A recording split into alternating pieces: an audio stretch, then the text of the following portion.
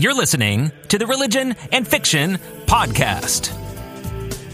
A podcast for people interested in the intersection of the sacred and story that offers insight, inspiration, and a bit of entertainment for the journey. I'm your host, Jeremy Bauma, a former pastor and theologian who writes stories under J.A. Bauma. Stories that offer entertaining escape as much as inspiring insight for the journey. Today's episode, number 9, is the first week in the second Religion and Fiction book club. Using one of my own books that I thought would be perfect for the new year. Thanks for joining. Stay tuned. Hey, religious fiction readers. Thanks so much for joining me on episode 9 of the Religion and Fiction Podcast, which is also week 1 of round 2 of the Religion and Fiction book club. Loved it so much the first time putting together the episodes that made up the Lion, the Witch, and the Wardrobe book club from 2020 and wanted to do it again at the start of a brand spanking new year because you know what? Those are the best times to do book clubs, especially the kind that I envision using one of my first books that I wrote called A Reimagined Faith. I'm not going to go into the backstory behind this book, which I went into in the introductory episode from last week, number 8. But the idea is to look at the spiritual journey of a character, Peter Daniel Young, who hits a sort of crisis of faith because of a few things going on in his life. And it's that journey that I thought could be helpful for some other people at the start of the year, wrestling with a whole host of questions about faith, life, everything in between. Because I don't know about you, but at the beginning of the year, I tend to wrestle with those kinds of questions. And because I not only write stories, but I love to read them, I tend to engage those sorts of searching moments and questioning moments by diving into the story of another person. Specifically, a novel that I want to be able to empathize with what that character is going through and thinking, their emotions, their conflict, and how they resolve that conflict and the tension within themselves while also navigating the tension with other people. And this book has it all.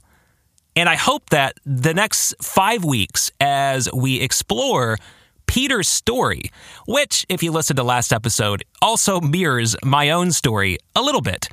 20 years ago, when I had my own crisis of faith and was wrestling with these questions, my hope is that you will be able to come to a place in your own life where you might not find all the answers, but get closer to what you're looking for.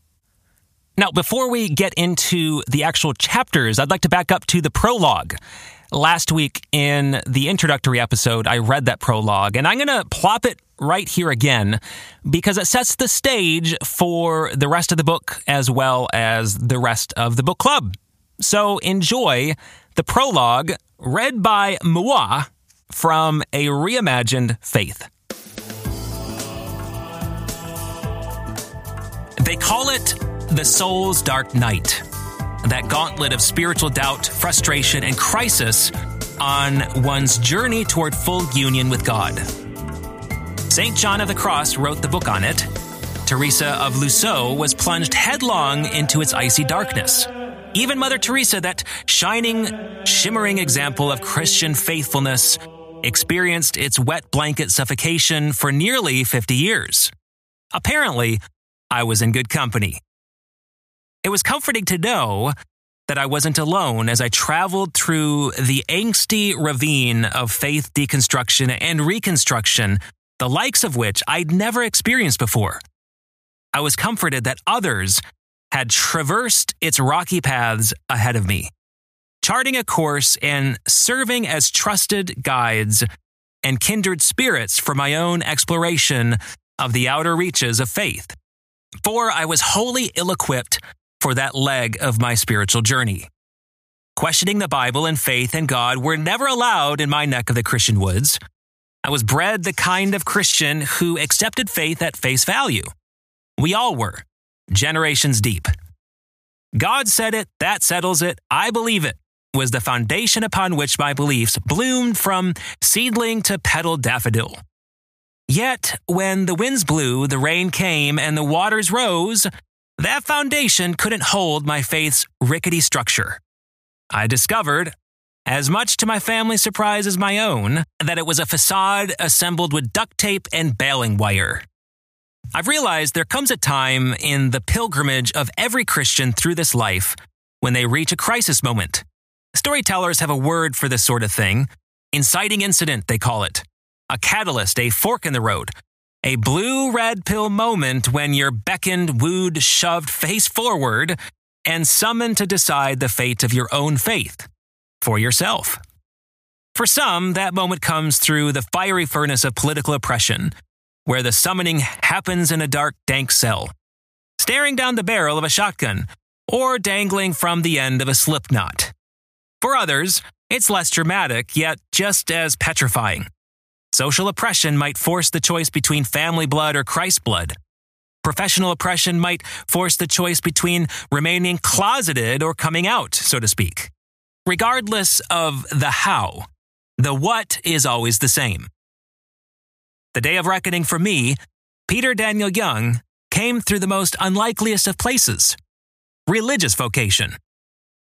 Which made sense the more I thought about it, because it's when we are most required to give a reason for the hope we have in Christ that we are also required to own that reason, to own the scaffolding of reasons that have been assembled over the years to support the elements of that faith, whether for others or for one's self. For over 25 years on this rock of a planet, I had cobbled together an assortment of planks and beams to construct my faith. Come to find out, they weren't as stable as I once assumed.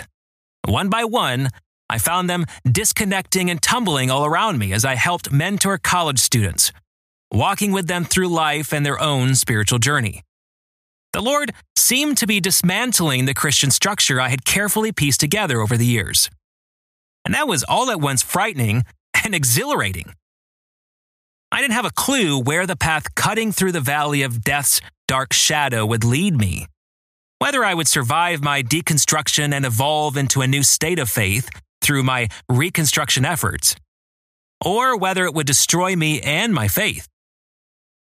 All I knew was this: I couldn't go back to where I was. Yet, I didn't have a clue where I was going. This is the story of my faith's death and rebirth. This is my story, reimagining the Christian faith. So at the start of this book club, I'd love for you to consider how you yourself have similarly experienced a dark night of the soul. Just like what I described in the prologue, that my character, Peter Daniel Young, experienced, and in many ways what I myself experienced 20 years ago. What was that like, and how did you navigate it? Listen to those last lines again of the prologue. The character, Peter, is the speaker here, and he says, I couldn't go back to where I was, yet I didn't have a clue where I was going.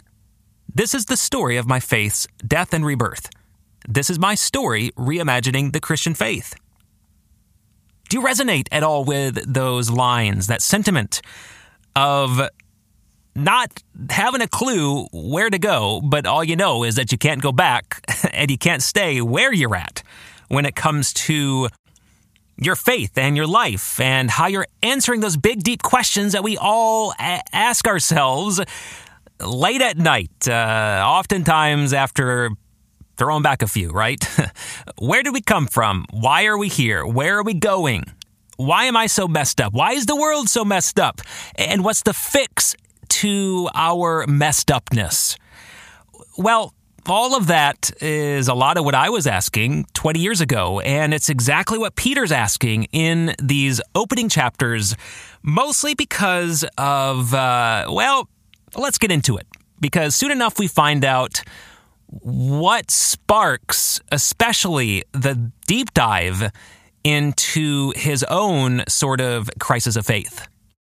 So, chapter 1, we open with Peter at his Monday morning ministry meeting with a number of characters that, in many ways, mirror the coworkers that I had the pleasure of doing ministry with on Capitol Hill.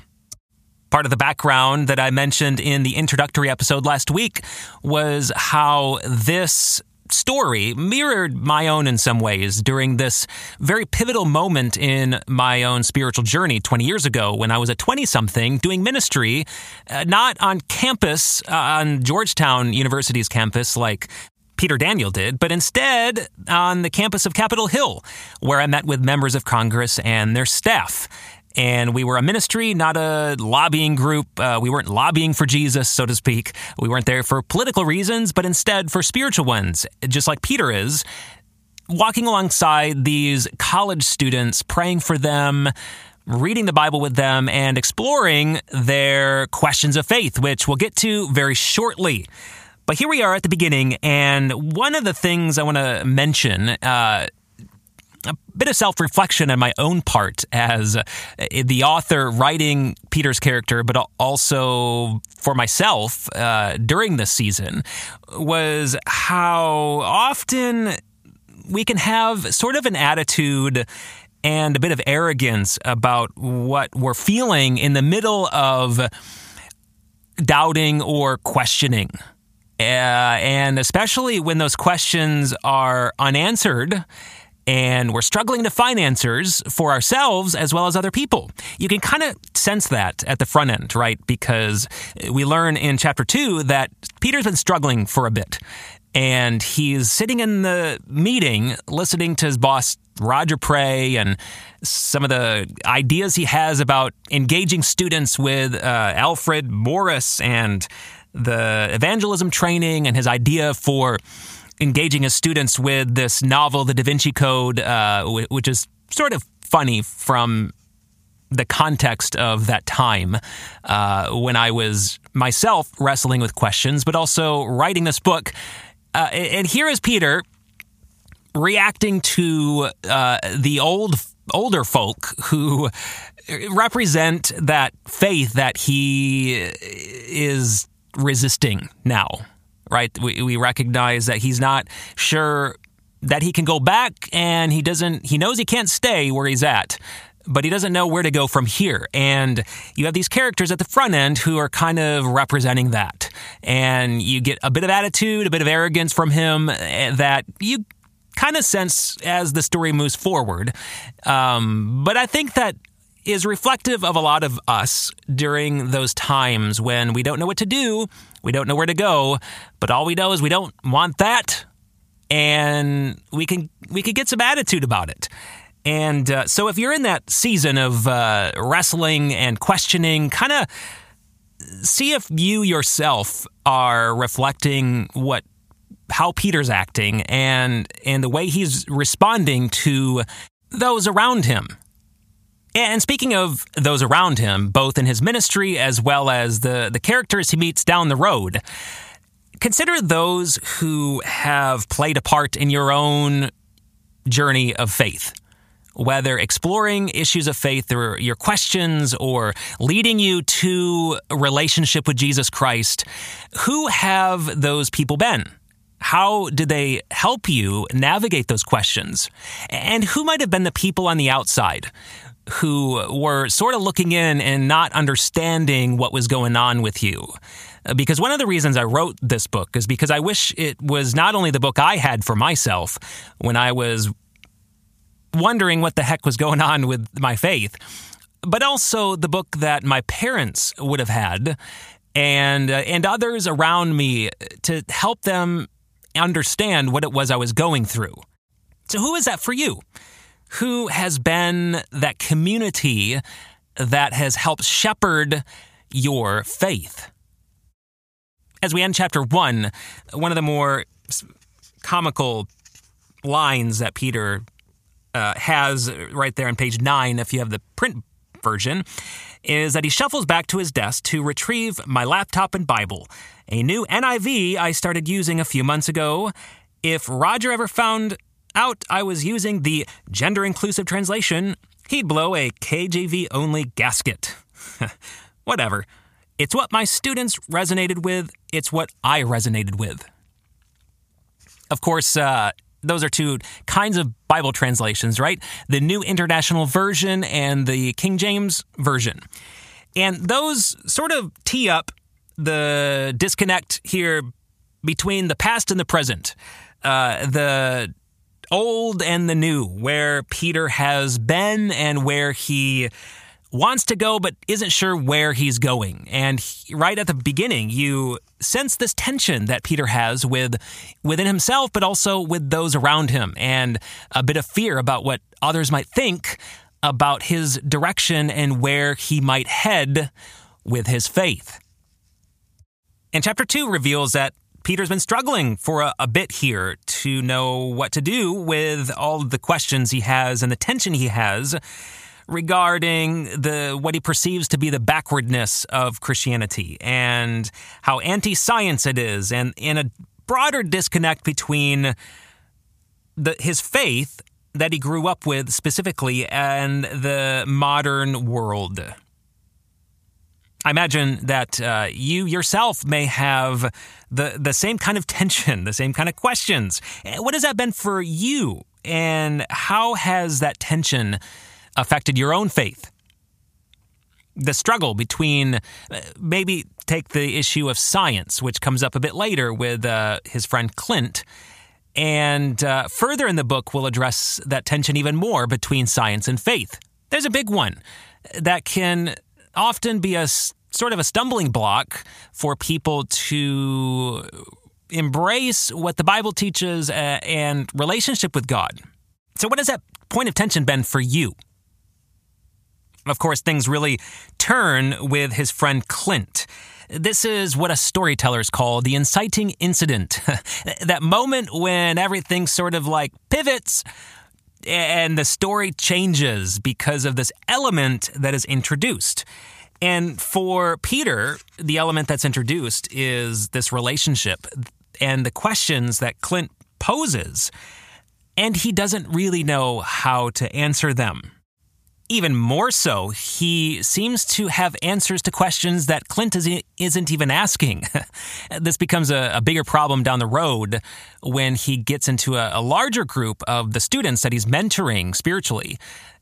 And this is part of Peter's own, I would say, maybe spiritual baggage from his past, something that I sort of shared myself, a bit I shared in that introductory episode, with my own church background, which I'm super thankful for, and really thank the Lord for giving me a solid foundation in Scripture and the important, crucial beliefs for faith in Jesus Christ. But like Peter, I also seem to have answers to questions that people weren't asking. And here is Peter confronted with one of his friends, questioning his faith, and that rocks him. And at the end of chapter 2, this is what he wonders. He says, is there still a way forward with the Christian faith in this crazy world? With evolution and our awareness of other religions, with the Human Genome Project, for crying out loud. Is there still a way of being Christian for Clint? For me? Man, I understand that feeling. That's where I was 20 years ago. And maybe you resonate with that feeling as well. And at the end of this chapter, I would love to know, you can message me privately or leave a comment, or just consider for yourself which character you most resonate with at this point. Clint or Peter? The guy who is doubting and questioning very openly and honestly in the person of Clint here, or Peter, who is at this point sort of both privately struggling and wrestling and also wondering how to even respond to and answer these questions. Well, like any of us who are caught in the tension that we find here at the end of chapter 2, Peter begins to seek answers and to seek a way forward. And what he stumbles across is an organization of loosely connected people called Prosurgent. Now, some of you who might be in the know regarding the last 10 to 20 years or so with similar conversations going in the mostly Western church, especially Protestant evangelical variety, might find a commonality in the word between Prosurgent and another similar conversation that went on. And that was, and somewhat is, but was mostly going on during the time I myself was struggling, called Emergent, or the emerging church. This is important background, sort of behind the scenes, if you will, because this conversation that I myself experienced and this community of people who were similarly wrestling with important questions about connecting the Christian faith to our changing, shifting postmodern culture in large ways helped me bring this story to life.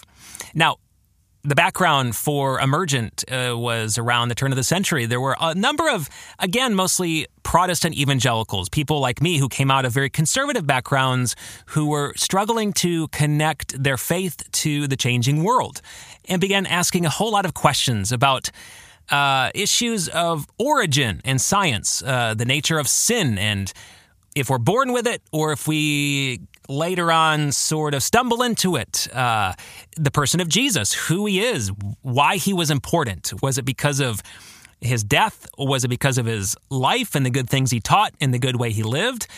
Is the resurrection important, that he actually was raised from the dead, or is just the notion that his memory lived on is what is important? Lots of complicated questions, right? And a lot of that was swirling around me when I was going through my own dark night of the soul, when I hit my own crisis of faith. And it was a helpful community at the time for me. If you know of some of my other writings outside my fiction, you will see that I've sort of taken a more critical eye toward that emergent and emerging church conversation. But for the sake of this study and for these chapters and this book, I still am thankful for those relationships and for what I myself experienced and what Peter stumbles into himself.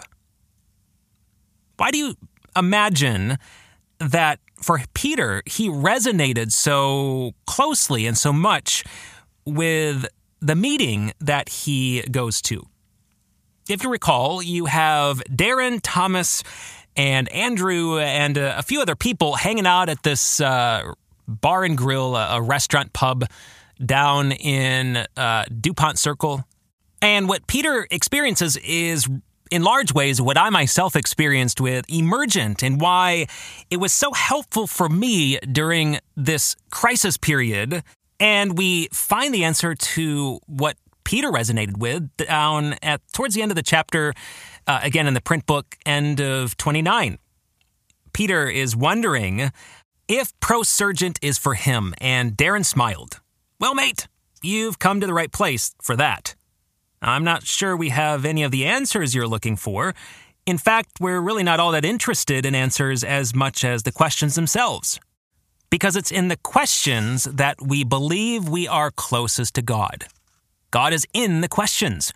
And it's in the questions that we believe the best version of the Christian faith can rise up out of the ashes of our ancestors' traditions in order to move us forward in following God in the way of Jesus.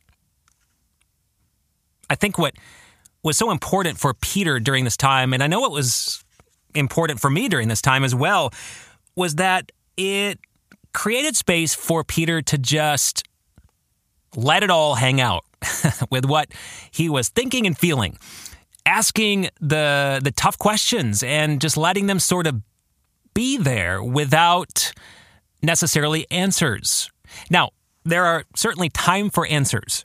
Yes, absolutely. And as we roll through the study, we'll sort of engage some of those. And I myself, in my pastoral ministry, believe that answers are crucial for people finding forgiveness of sins and a renewal and their rescue in Jesus Christ for now and for eternity, for sure.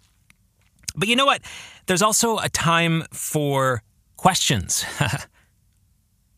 That's what I needed during this season of my life, and that is what Peter needs here during this own season of his life. Maybe you too. And I wonder, what are the questions that you are asking when it comes to faith, life, and everything in between? So Peter dives deeper in the coming weeks into this group of kindred spirits, charting a new course for Christianity. And he stumbles across a book and a pastor. Actually, two pastors, you could say. The one was the author of the book, and the other was one of the main characters in the book. Of course, that's Brian McLaughlin and his book, A Reimagined Christian, featuring Pastor Jack. Again, a little bit of background there. I took some liberties with the names here because I was trying to connect to this period of my life and some of what was going on in the broader church community. And I mirrored McLaughlin after another actual pastor called Brian McLaren, who wrote A New Kind of Christian.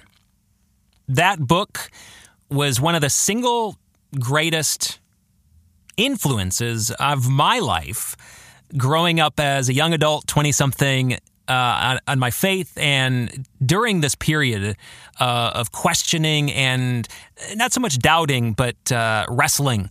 And it was a 3-book series, A New Kind of Christian, The Story We Find Ourselves In, and The Last Word and the Word After That.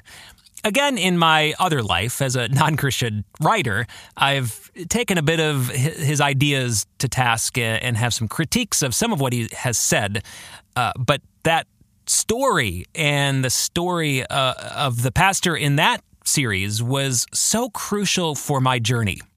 Because like Peter, who begins to resonate with Pastor Jack, who is a person in ministry who himself was having a crisis of faith, the pastor in Brian's series, McLaren, A New Kind of Christian, was similarly in ministry like I was, and working through a whole bunch of his questions and wrestling with a whole bunch of issues of faith that he had grown up with that didn't seem to work anymore. And that is exactly what I needed in the middle of my own wrestling and my own crisis, if you will, and journey, to step into the shoes of another character, to see what he was dealing with, how he was responding, to empathize with his own story, and finding so much resonance between his story and my own. Which is why I wanted to explore some of these issues and topics and questions in this kind of narrative form through the life of Peter Daniel Young, instead of simply writing a nonfiction book that would give all the answers and point you down a particular direction. I think for Peter especially, and I know for myself as well, it was so helpful to be able to look at and sort of get an honest, authentic glimpse into the life story of another person. And I think that there is some instruction there if you are a person on the outside looking in on what another person is going through, and how crucial it is for us to have very authentic relationships with those around us that are honest about the struggles we have had with certain questions and certain issues and certain confusing answers to the teachings or doctrines in the church, because it is in authentic relationship that any of us find growth in any areas of our life. But I think that is especially true of our faith. So Peter finds this whole new world opened up to him. As he says, I felt like Dorothy opening that rickety door into the land of Oz after her house had landed in Munchkin Land. leaping from a world of stale, staid black and white into one of full-on high-definition color. It was positively intoxicating. And yet, as freeing and permissive as his book was, I still wondered.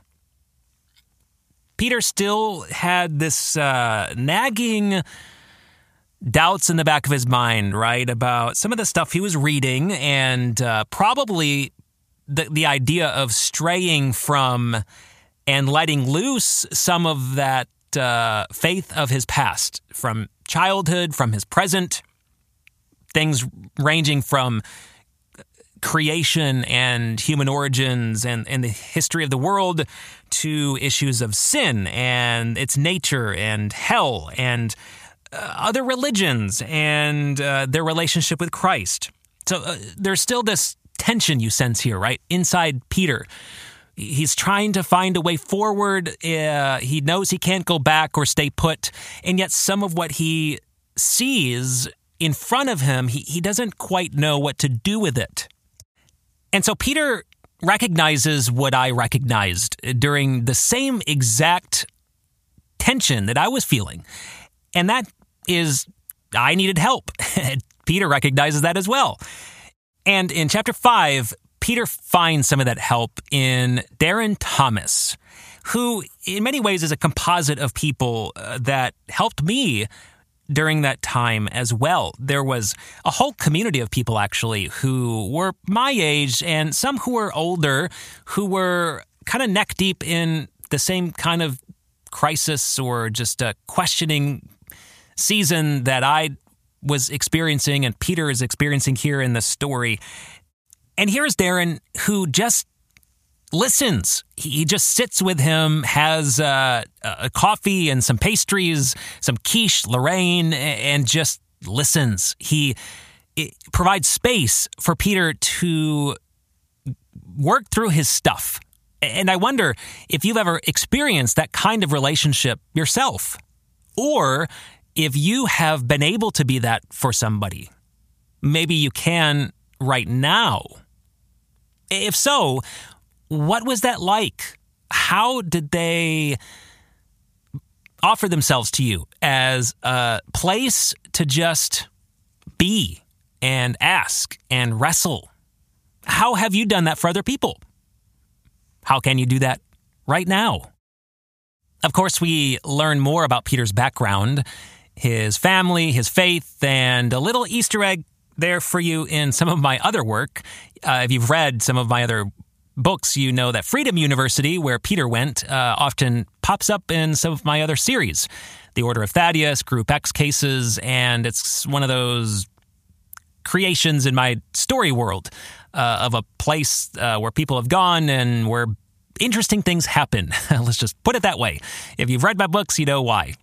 Well, back to the story, we know that some of what Peter is wrestling with here has to deal with the way he tends to approach the Bible. And Darren unpacks how oftentimes the tension that we feel actually comes from that exact reason.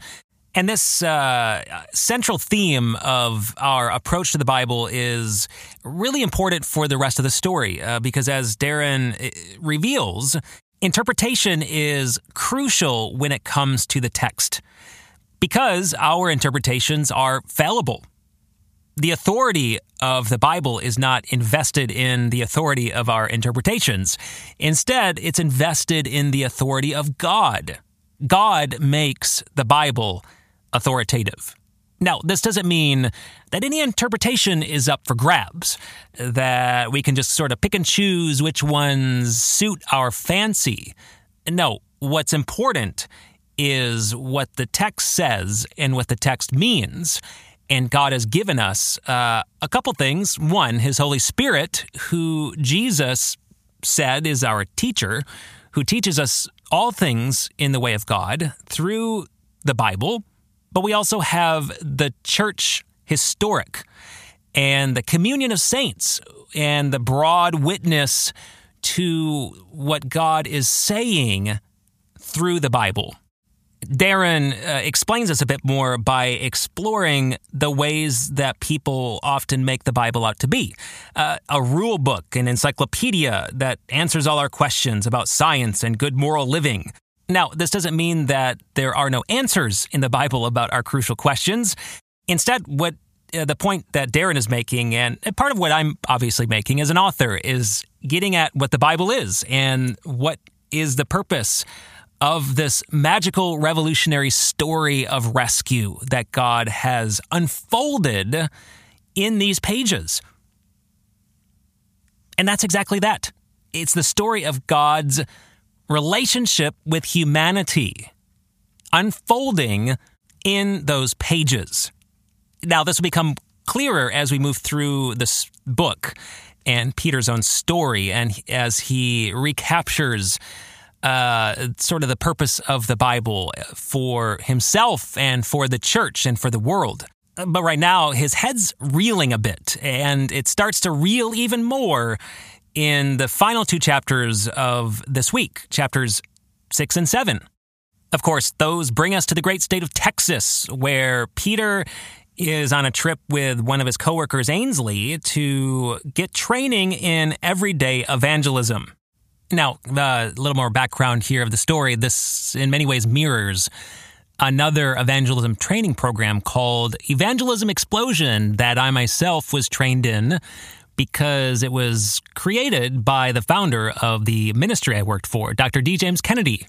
And that whole experience sparked in me, in many ways, the crisis full on, because I began to really think through what exactly is the nature of the gospel, the good news of Jesus, after coming through this training, which emphasized heaven as a free gift, just like we find here in Peter's own story, which begins to unfold on page 50 when he looks up and finds Harrison asking him whether or not he knew for sure if he was going to be with God in heaven when he died, or whether he was still working out that answer. That's actually one of the diagnostic questions, it's called, in Evangelism Explosion.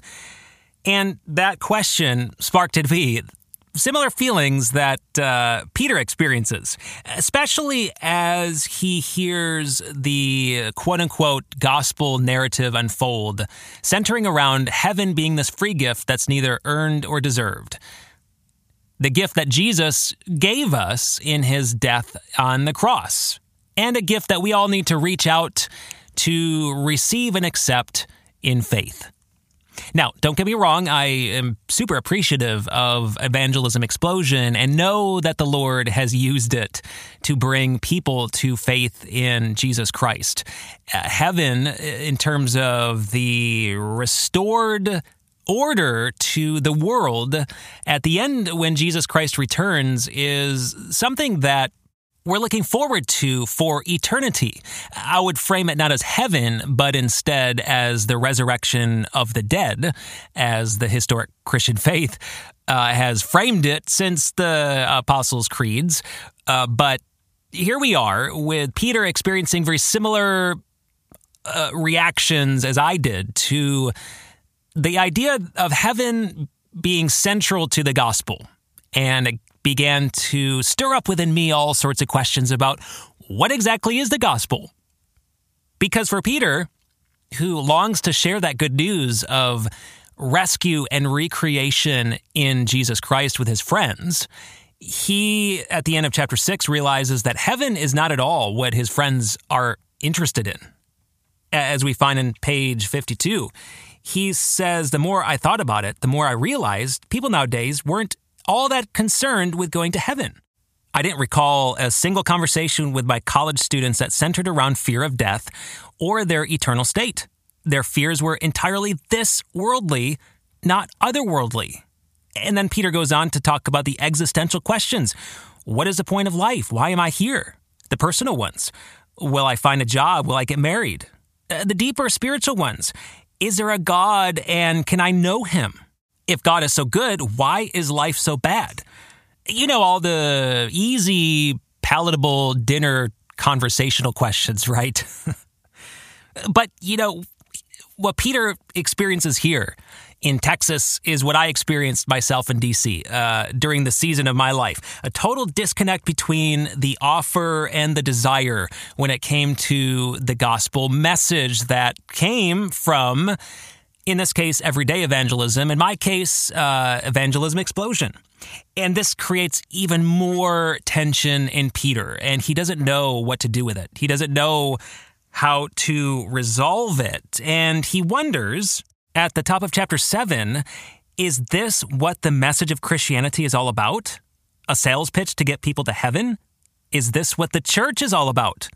A force of salespeople trying to meet sales goals and benchmarks, all in the name of Jesus?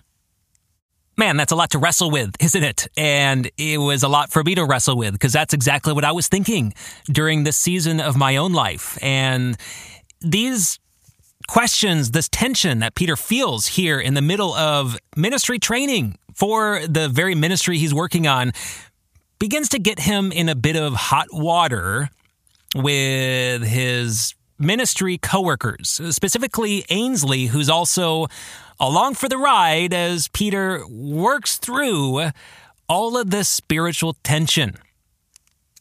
And we will get to that tension between the relationship of Peter and Ainsley next week when we look at chapters 8 through 12. Thanks so much for joining me on this first week through the second Religion and Fiction book club, exploring a reimagined faith.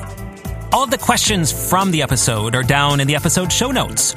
So be sure to lend your voice to the discussion and subscribe to the newsletter to receive weekly insights into the intersection of the sacred and story.